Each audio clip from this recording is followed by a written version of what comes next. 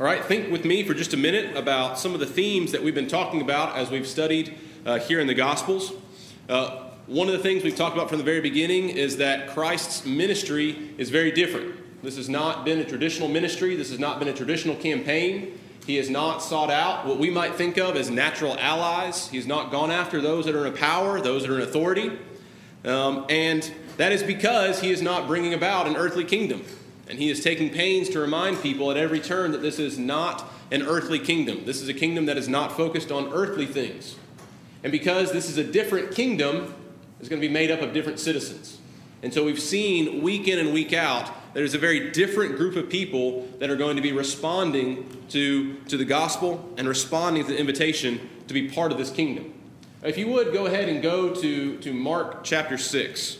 Mark chapter 6, if you recall how our class concluded last week, Jesus had gone back to Nazareth where he was rejected.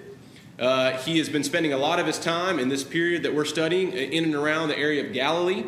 And so he sends out his 12 apostles in this region of Galilee to the surrounding towns. He gives them power and authority to work miracles. They are also spreading the gospel. And then they come back to him. We have almost a little bit of an interlude that tells us about John the Baptist and his death. And as these apostles go out and preach with power and might, it reminds Herod of John the Baptist, who he killed, and it causes him to have great fear. But then as the apostles come back to him, Jesus seeks to withdraw. And it may be that he just wants to spend some time in fellowship with his apostles to hear about how their work has gone. It may also be that in his hearing of the death of John the Baptist, that he wants to mourn. He wants to have some privacy, to be with those that he is closest to on this earth. But he doesn't have that opportunity because it mentions that the multitudes seek him out. And so in Mark chapter 6 and in verse 30, let's actually go to verse 32. It says, "They departed to a deserted place in the boat by themselves, but the multitudes saw them departing, and many knew him and ran there on foot from all the cities." It's interesting to me, and this is just a side note, but you think about the excitement that is in this area right now. When we talk about individuals that are coming from surrounding cities, it takes a lot to get me to run somewhere. And believe me, and we're not running very far. These individuals are running from surrounding cities when they find out that Jesus is in the area, just so that they can be in his presence, just so they can see what he's doing and they can hear what he is saying. So there's a great excitement as these individuals come. And we have this situation where these great multitudes of people have been there for a period of time, and Jesus has compassion on them, and he wishes to provide for them. If you look at some of the different accounts, if you look at, I believe it's Matthew's account, maybe John's account rather, Jesus actually asks the disciples, there's some conversation between him and the disciples about feeding the people, and it's mentioned, why don't you provide some food for them? Again, this is just on the heels of Jesus giving miraculous power and authority to his apostles. And their first thought is, we don't have enough food. How are we going to provide for these people? We're going to see this, and we've already seen it, but just time and time again, the apostles, the disciples, they are a perfect representation of where the people are at that point in time. They are still really, really, really short-sighted. You know, they have just had the power to work miracles, to cast out demons, to do all these incredible things, and Jesus says, hey, we need to feed this crowd of people, and we've only got a couple of loaves right here. You got to think differently. Go back to the Sermon on the Mount. Think differently. Think a little bit bigger. But anyway, as we come to John, those closing verses 38 and following, he makes all the people sit down in hundreds and fifties. He takes the 5 loaves and the 2 fishes. He looks up to heaven. He blesses and breaks them. And then it's miraculously multiplied. Multiplied to the point, in verse 42, it says, they all ate, they were filled. They took up 12 baskets full of fragments and of the fish. Here's just a quick thought question. And this is maybe not necessarily super consequential, but it's interesting to me. Why were there fragments left over? Jesus knew exactly, how many people were there. He knew exactly what they would need. He was able to multiply a tiny amount of food on a grand scale. Why were there fragments left over? Give them more than what they actually need, in a sense. Okay. Yeah, I see it as, he blesses us with all that we need and then some. Yeah, that's a good point. So Nate mentioned he gives us more than we need. He gives us more than we asked for.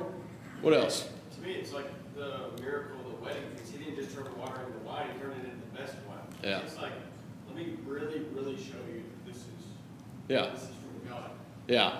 Exceedingly abundantly. You know, and I think there's a lot of different things. This was just something that jumped out at me, because you'll notice a little bit later today, hopefully we can make it there, he's going to feed another crowd of 4,000 people. And the same thing. There's food left over. From a very practical standpoint, there's evidence. That's the first thing that jumped out at me. There is physical evidence that he just multiplied on a grand scale a small amount of food to a lot of food. And as Bill mentioned, this was not the first time. The very first miracle, turning the water into wine, grand scale. We're not healing one person at a time. We're doing a miracle on a large scale. But here we have actual evidence. You weren't just imagining it. It wasn't like he worked a miracle and all of a sudden he just made you feel full. He multiplied this food on a huge scale. And now, hey, David, Joe's got a comment. He multiplied this food on a large scale. And now here is physical evidence that there is more than what we started with. And again, you transition from the physical evidence to the bigger spiritual picture that, again, and I think Nate and Bill hit right on what I was thinking of. He gives us more than what we could even imagine. Again, think about where the disciples are. They can't even imagine what could we do with this power Jesus does. Yeah, Joe? I think it's the same point. He just along the lines of the context, he's fulfilled every need of everybody. And, there's... For fragments we left over. If somebody was the least bit hungry, they would grab it, So yeah, he's fulfilled every need. Fulfilled every need and then some. Fulfilled every need and then some. I think it's also interesting to see when you're looking at there's this secondary storyline almost of the progression of the apostles as they are maturing, as they are coming to understand, but also a progression of them in their care and compassion for the multitudes. Jesus has demonstrated at every turn his care and compassion. What was their suggestion? Send them away. Listen, guys, we got to get these people out of here. If they need something to eat, they can go get something to eat. And again, that's going to be their response again later, is send these people away. Let them go get their own food. And there is a difference between the master. There's a difference between the shepherd, the one true shepherd, his care and concern for the sheep, and these disciples, these apostles that are maturing in their journey as they are growing. And you think about where they're going to wind up when we come later on in the account of the New Testament. The way that these apostles, the way that these first century writers think about the individuals that are at the churches. There's going to be some maturation that goes on there, but right now they're not there. Right now they don't have that same level of care and compassion. But they're growing and they're getting there. As we progress on throughout this, John's account tells us that after this, the crowds want to make him king. So as you go to John, this is John 6, verse 15. So he goes and he sends them away. He's heading this problem off. And it's natural. Why would you think that they would want to make him king? Well, if they're thinking of an earthly kingdom and an earthly ruler, what could be better? What could be better than a guy that heals all your sicknesses, that casts out all your demons, that feeds you? He literally takes care of every single physical need you have. Who could be a better king than this person? And in many senses, they're right. He would be the perfect king, and he is the perfect king, but not for those reasons. He is the perfect king for reasons that are far greater and far more consequential than meeting every single one of their physical needs. And we'll talk a little bit about that. But he realizes that this is not the goal. And this is, in fact, detrimental to the goal of the spread of the gospel. If we were to start this political uprising, and now we're going to start involving entanglements from the government, from the Roman authorities, and we're going to try to start setting up a government and appointing lieutenants and all these other kind of things, that's not the goal. That's only going to get in the way. So he sends the crowds away. He sends the crowds away now, after he's provided for them, notice.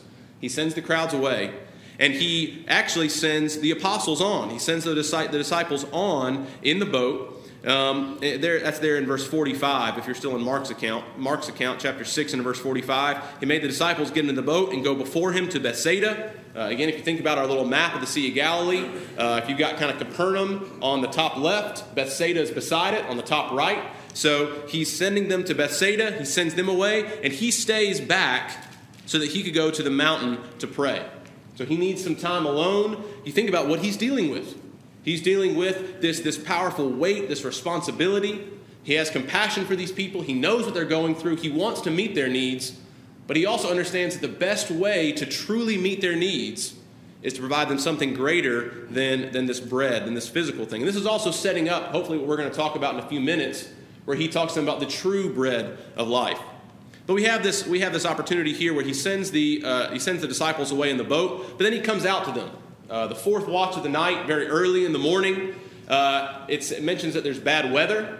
So there's bad weather, so he sends them ahead in the boat. But then he leaves the shore. Early in the morning, he's been praying by himself. He leaves the shore. He walks out to them.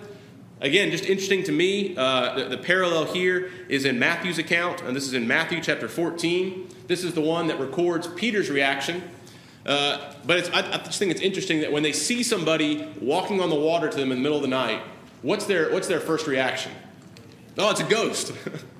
Not Jesus. Not the one that has worked miracle upon miracle upon miracle. Not the one that has been with them at every point in time and calmed the storms. And, it's just interesting to me that that's their first reaction, is that this is a ghost. This is some kind of supernatural apparition. But it is. It's Jesus walking to them on the water. Matthew's account is probably the one that we're a little bit more familiar with, where Peter says, Lord, if it's you, let me come out to you. He said, all right, come on. And Peter walks out to him, actually walks on the water. Again, we have this theme running. Evidence right in front of them.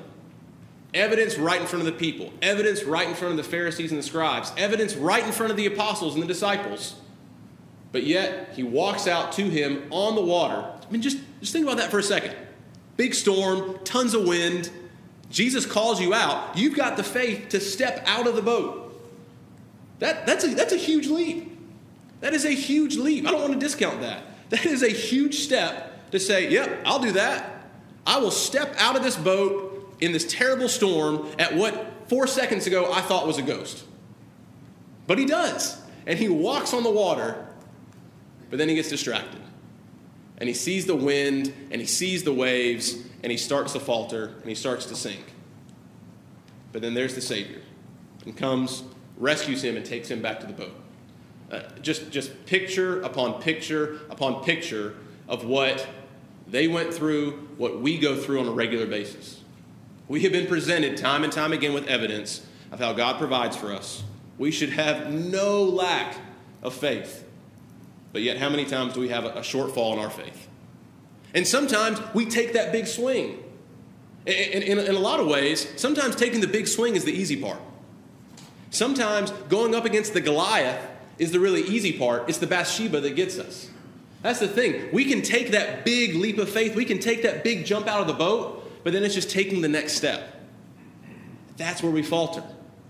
And I think that's a lesson that I think should just hit all of us when we think about the areas that we falter in our own life, is that sometimes it's just that next step. It's putting that one foot in front of the other, but that's when Satan works on us. That's when Satan, who is just a master at getting us, that's when he does. That's when he causes us to falter. So as they come across the shore and the end of Mark chapter 6 here, it mentions they're coming over to Gennesaret. So you think about where Bethsaida is at the top. Now we're kind of coming back down, back over to this area of Gennesaret. And it just mentions that when they come there, again, immediately, just like before, people are running from the surrounding towns. Immediately, verse 54, the people recognized him, and they bring all these people to him to be healed. And it mentions that, again, just the touch of his garment heals individuals. It's just interesting to me when you think about how Jesus exercised his authority and exercised these miracles, all the different ways. Sometimes it was just a spoken word. Sometimes it was just a touch of his garment. Sometimes it was him physically touching somebody. We'll talk about that as well. But just interesting how he demonstrated across all these different domains his power, his authority, his ability to show compassion and to heal people. That's everything from last week. I'll take a quick break. Any thoughts or comments on the feeding of the 5,000 or Jesus walking to them on the water before we move on? Yeah, David. Just real quick, back to Peter getting out of the boat. You mentioned that he had enough faith to at least get out of the boat, but he started to sink when he took his eyes off Jesus. Oh. That reminds me of Colossians 3:2 that says, set your mind on things above, not on things of the earth. Yeah, it's a good point. It is. And it's so easy to get distracted. You go back to the parable of the soils. 3 out of the 4 take root, or 3 out of the 4 have the ability. They have some kind of reception of the gospel, but then they're choked out, they're carried away. And you're right, when we lose that focus, and we forget what gave us the courage to take that first step in the very beginning, we can get distracted and we can fall. Okay, well, let's start our material for this week. I'll tell you that for this week, I just stopped when I got to 5 pages of notes. So I didn't even bother to go through because I know we're not going to get there. So I'll apologize to you in advance. Most of the time I'm good to make it through like 2 pages of notes. So we won't finish today, and that's all right. I don't know why that thing keeps highlighting the wrong thing. Don't worry about the little highlight part. But we are now in this latter part of the Galilean ministry. So these next couple of chapters, Mark and Matthew really kind of follow in lockstep. So today we're going to be bouncing back and forth between Mark's account and Matthew's account. But if you think about where we are in this Galilean ministry, now we are near the end.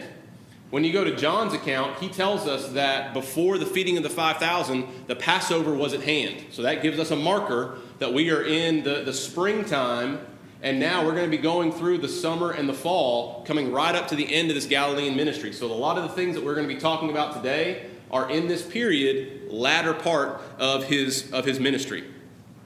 If you would, go ahead and let's turn. I said we're going to be spending a lot of time in Mark and Matthew, but let's go ahead and go to John chapter 6. And also put this up. I like to kind of remind us where we are.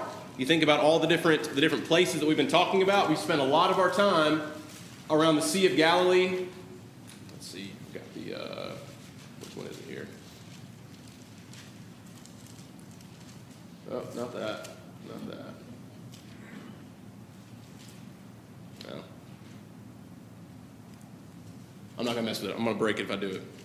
That one. There it is.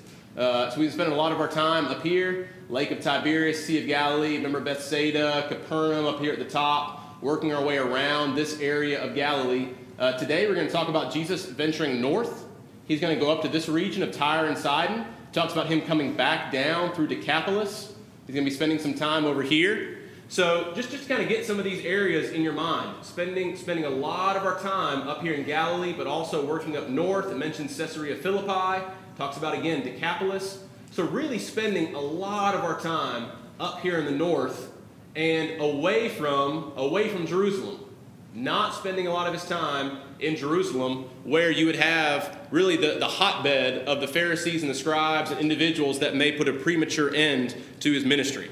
Okay? With that in mind, let's go ahead and go to John chapter 6. If you still have that feeding of the 5,000 in your mind, that's perfect. Because you can see that feeding them with this physical bread is going to provide a natural opportunity for him to reference back, as now he wants to talk to them about something that is far more consequential.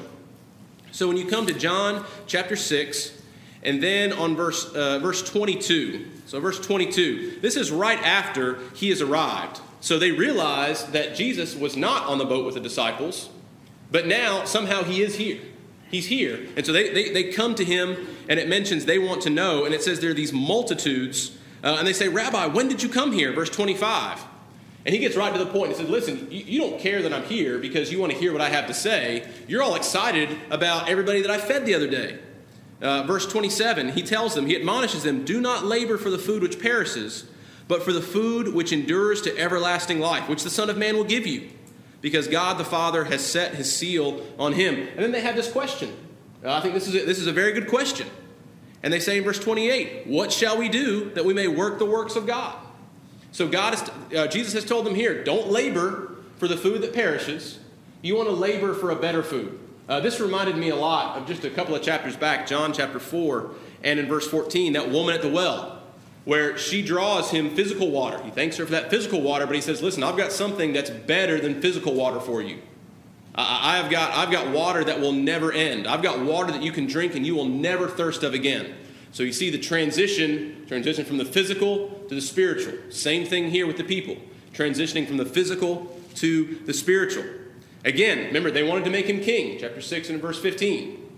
And they wanted to make him king because they wanted all their physical needs met. So he is really trying to transition away from that and say, listen, this is what is more important than that.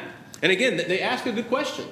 It says they ask what to do, but it just doesn't seem like they understand. I get the impression they're saying, okay, well, what do we need to do? If we have to do some kind of a work, what kind of work should we do that we can get this really, really special bread that'll just kind of magically reappear every day?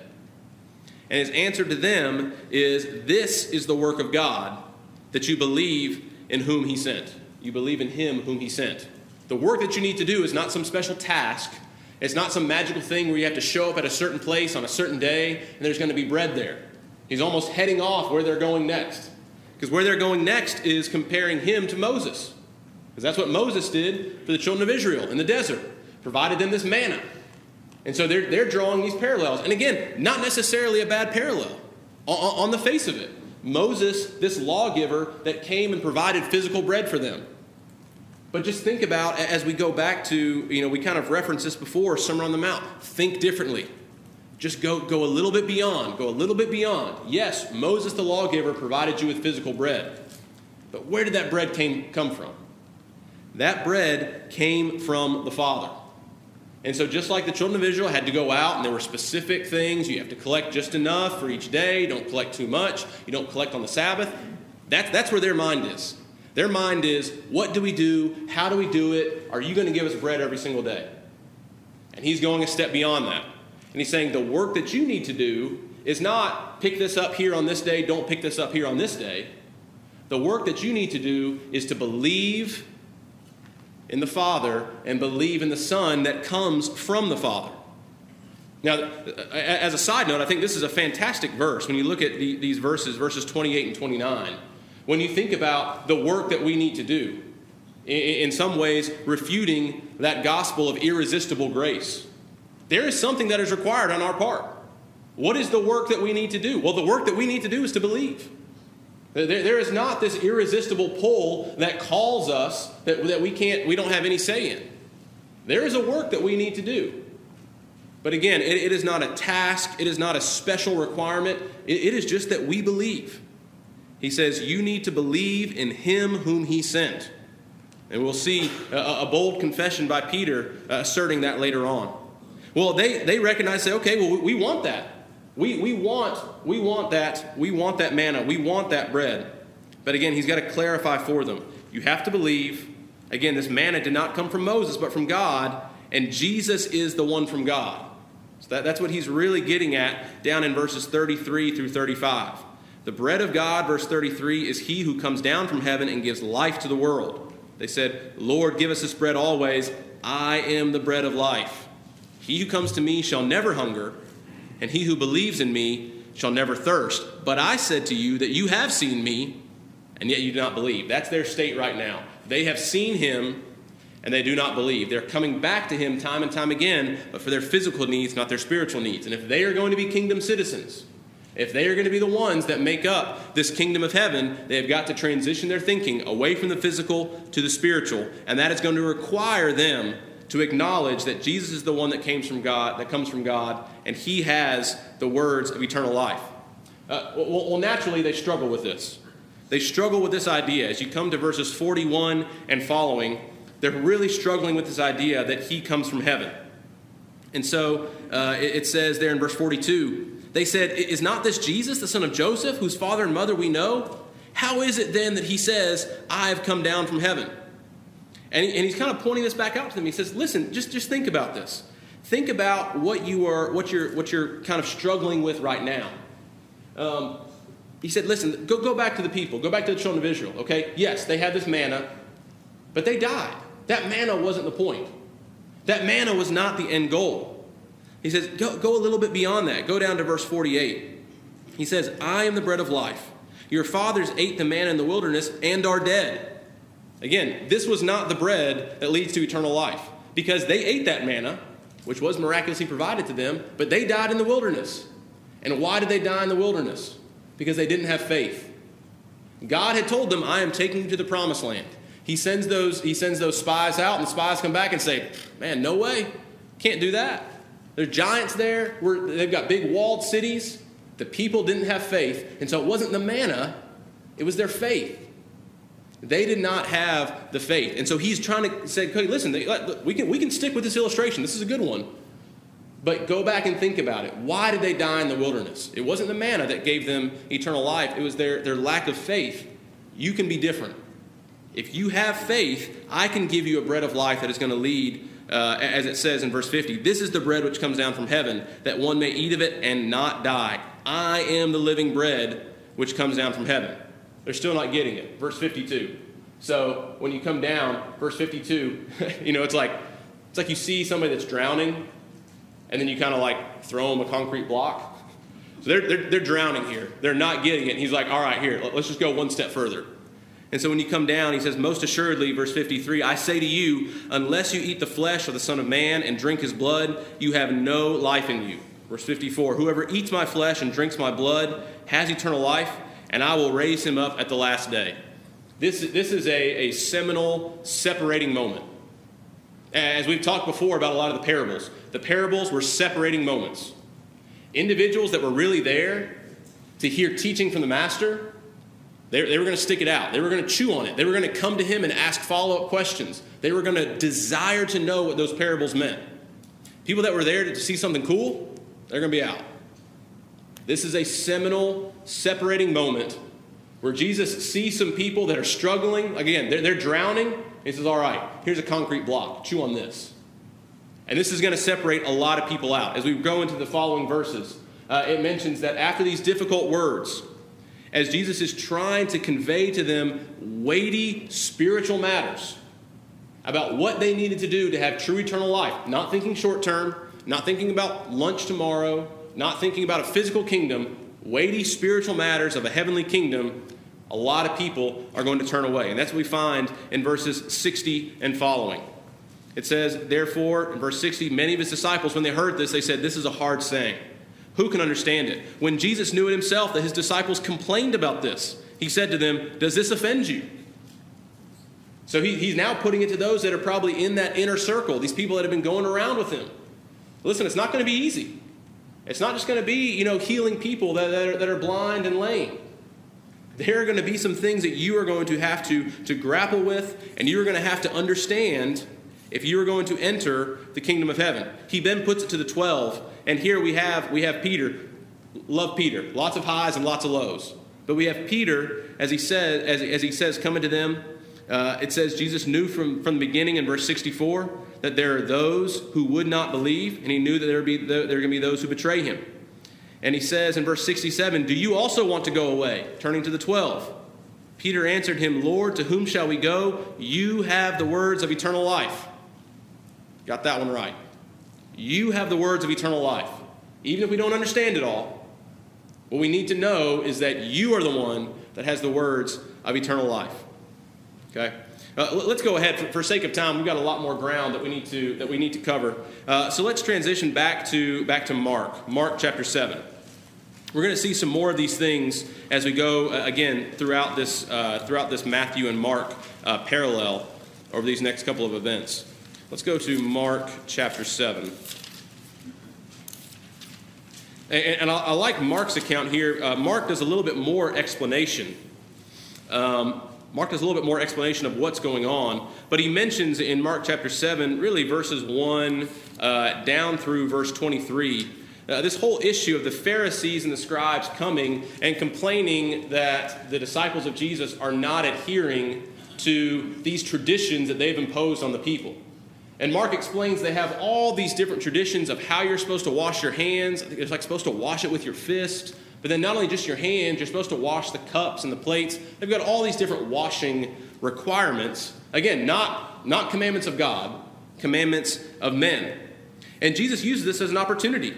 He says, when you go down to verse 6, he answered and said to them, well did Isaiah prophesy of you hypocrites, as it is written, this people honors me with their lips, but their heart is far from me. In vain they worship me, teaching as doctrines the commandment of men. And then he gives them an example.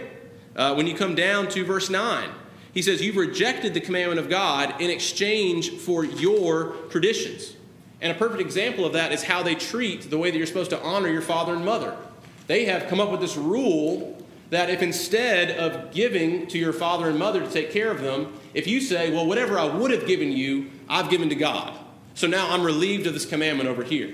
A perfect substitution. They have swapped out a commandment of God and replaced it with a tradition of their own. And so he highlights this. He highlights this and he says, listen, this is the first lesson. You cannot substitute traditions of men for the commandments of God. That is hypocritical and that is improper thinking. But then there's a second lesson behind all of this. And this is the lesson that he goes on to explain to his disciples. And this is very closely tied to what we studied on the Sermon on the Mount. Again, think differently. Go beyond what you know from the Old Testament. It is not a list of foods or a certain way that you wash your hands or a certain way that you wash your cup that is going to defile you. What is going to defile you are your thoughts and your behavior. Go down to verse 21. For from within, out of the heart of men, proceed evil thoughts, adulteries, fornications, murders, thefts, covetousness, wickedness, deceit, lewdness, an evil eye, blasphemy, pride, foolishness. All these evil things come from within and defile a man. You think about these things that he lists. These are things that start in the heart. They start with an attitude. So you go back to the Sermon on the Mount. You've heard it said, do not commit adultery. But I say to you, don't lust after a woman in your heart, because that's where it starts.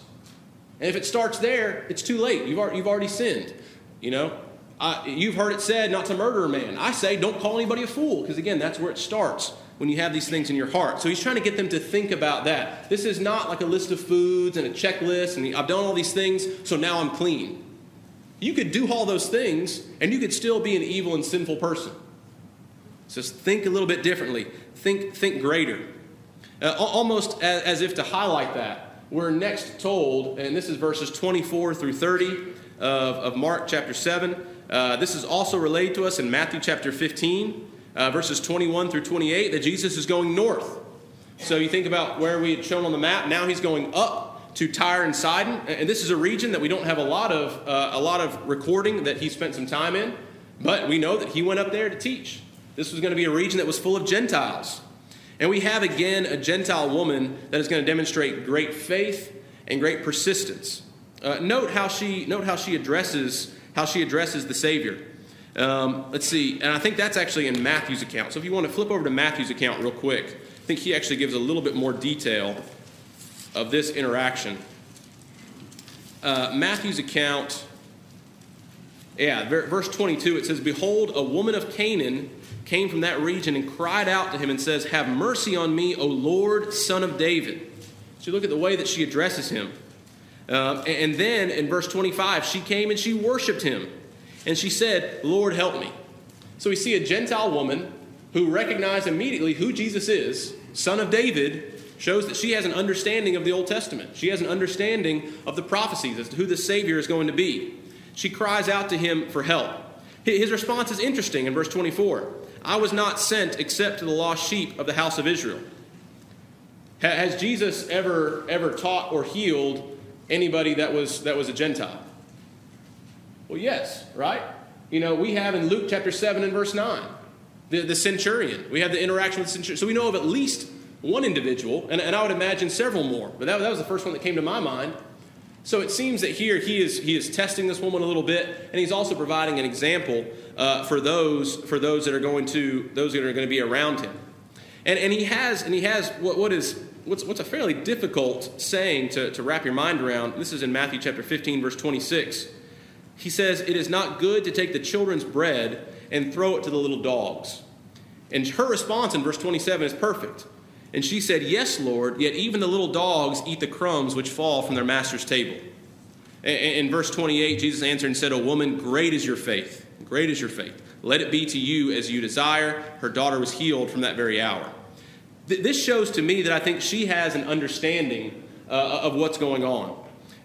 If you think about what could this mean? What could this wording mean? Taking the children's bread and throwing it to little dogs. One thing that I read, and I thought this made a lot of sense to me. First of all, just without any kind of understanding, without trying to imply any further meaning, it's remarkable to see her humility, to see her faith, and to see her persistence. And Jesus acknowledges that. Great is your faith. A lot of times I think he points out when he sees faith in these Gentile nations, as a way of making the Jews think, listen, there are individuals out here that they are getting it, and you are not. But he also mentions, as he says this to her, I think she knows what she is asking for, and she has an understanding of what Jesus is trying to do. So if you think about it, if this children's bread, say this children's bread could refer to the teaching of the kingdom, while the crumbs could refer to these miraculous works of healing. Jesus' point, his ultimate point, was not to make everybody that he came in contact with well physically. And Alan's got a comment. His point, his ultimate concern was people's souls. Now, yes, he absolutely had compassion on the people. It mentions time and time again that he had compassion on the people. He cared about what afflicted them, and he wanted to make those that were hurting well. But that is not the ultimate purpose. The ultimate purpose is to get to this heavenly kingdom. I'll stop right there. Go ahead, Alan.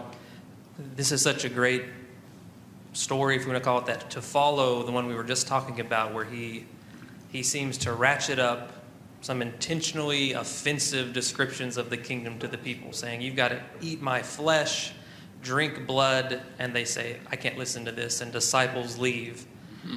And then he takes them here to a woman and says some pretty intentionally offensive things to her in front of the disciples, and yet her faith is able to just penetrate through those things, those perceived offensive things, and I still want what you have, where we see the people that they get offended by his teaching, and that's going to continue to happen. We see, Paul writes that the cross is a stumbling block. That is offensive. I don't want to be on a cross. Mm-hmm. But, this story showing that real faith is going to penetrate us, not liking what we hear, being offended by the truth of the kingdom. If we have real faith, we're going to get over it and keep going after it. Yeah, it's a great point. It's such, again, that's why I refer to it is a separating moment. And and we talk about with that big theme, who is going to be in the kingdom? Who is going to be in the kingdom? And it is those people that demonstrate that faith. Just like Alan said, that says, listen, even if I don't fully understand it, even if I don't know why you just said that, even if I don't fully grasp what you were saying, listen, I want to know. I'll get over it. I want what you have. I like how you said that. I want what you have. If you have crumbs for me, let me get those crumbs. I want crumbs. If I am but a little dog in the kingdom hanging out around the kids, awesome. I will be a little dog, and I will take those crumbs. So again, whether she understood all of that or not, I don't know. But I think you can see, and Alan put it perfectly, she wanted what he had. And if he was willing to scrape some crumbs off the table and give it to her, she was going to take those crumbs. And she was going to do that because it came from the Savior. Because it didn't matter what it was, it mattered who it came from. And she understood that. And she got that. And that is going to fit so perfectly with some of the other things we're going to talk about. When these disciples are quarreling about who's going to be the greatest or who's going to be the greatest in the kingdom, and Jesus again is going to point out to them, it's not what you're thinking of. It's going to be those that receive these little children. So just a great point there, and again, such a perfect contrast between what we've just seen with these multitudes of individuals that could not receive the truth. And Tali's got a comment back there. Yeah, go ahead. I was just going to say, she acknowledged him as master. Yeah. So, to me, that was really big. Yeah, she in complete humility. She had no preconceived notions about who she was. Like I said, if her role in the kingdom was just to be the little dog that hung out around the kids and got the scraps, she was completely fine with that. And that's the attitude that we must have. He who desires to be first must be last. All right, let's continue on and try to see if we can make a little bit more headway. As we go through verses, go back to Mark, if you will. Mark chapter 7. Mark chapter 7, verses 31 through 37. We have Mark's account telling us about Jesus healing this individual who was deaf and mute. What's interesting to me about this is, again, you think about the different ways that Jesus demonstrates his power. This was a very physical manner of healing. Jesus is going to come up. He's going to actually put his fingers in this person's ear. He's going to use his own spit. It's just interesting to me to see him demonstrate these different ways. Individuals can touch his garment and be healed. He can say something from a far distance away. An individual can be healed. He can touch somebody. And here, he's putting his fingers in his ears. but it just reminded me of that passage that we talked about last week from Isaiah chapter 35 and in verse 5 and 6, that prophecy talking about the deaf being able to hear, the lame being able to walk, the mute being able to speak. And if you were paying attention, you would be connecting these things. You would be seeing the wonderful power of the miracles, but you would also be seeing prophecy fulfilled right in front of you. And there would be no doubt in your mind as to who this was. I also think it's interesting, and we're not going to read a lot of these verses here, but it's interesting that he pulls this man aside. Verse 33, so he's not in front of all the crowds when he does this. Clearly, Jesus has no need for notoriety. Again, this is him demonstrating his compassion. He uses that physical touch. Again, we see a request to tell no one, but these individuals that are healed cannot contain what they're mentioning. I had one other thought. It's just interesting to me how many times Jesus tells individuals not to spread this around. One other thought that I had was that this could also be just another way of him expressing his compassion for these individuals. He was not using these individuals to just prove a point or just solely to spread his message. He had compassion for these individuals. He wanted to help them with the things that were afflicting them. Again, the bigger point was the kingdom, and it was their souls. But he also wanted to help them.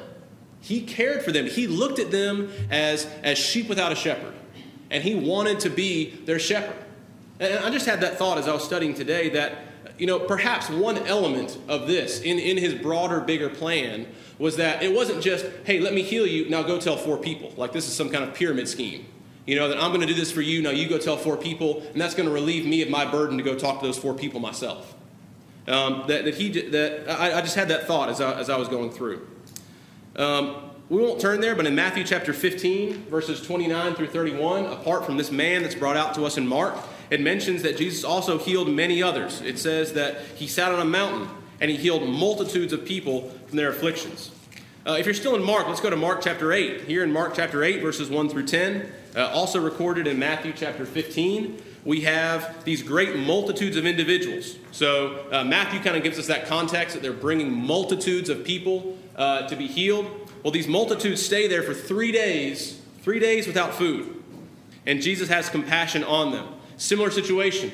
The disciples are not able to provide a solution. Again, it's remarkable to me that not that much time has passed since the feeding of the 5,000, and yet their thoughts do not run to, well, Jesus can perform miracles at scale. Perhaps we can miraculously feed these people again.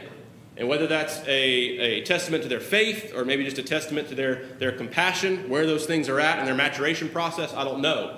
But it is interesting to me that 2 separate events, feeding large numbers of people at scale, their mind still is not there. But he feeds these 4,000 men, plus women and children, with 7 loaves and 7 fishes. We're basically out of time. So that's good. 2 pages. 2 pages out of 5. So we'll take it. But let's plan to pick back up next week, and we will continue on throughout these parallel accounts in Mark and in Matthew. And again, I'll try to leave some time at the start of next week's class if you have any comments or you have any questions about what we've covered this morning. Thank you.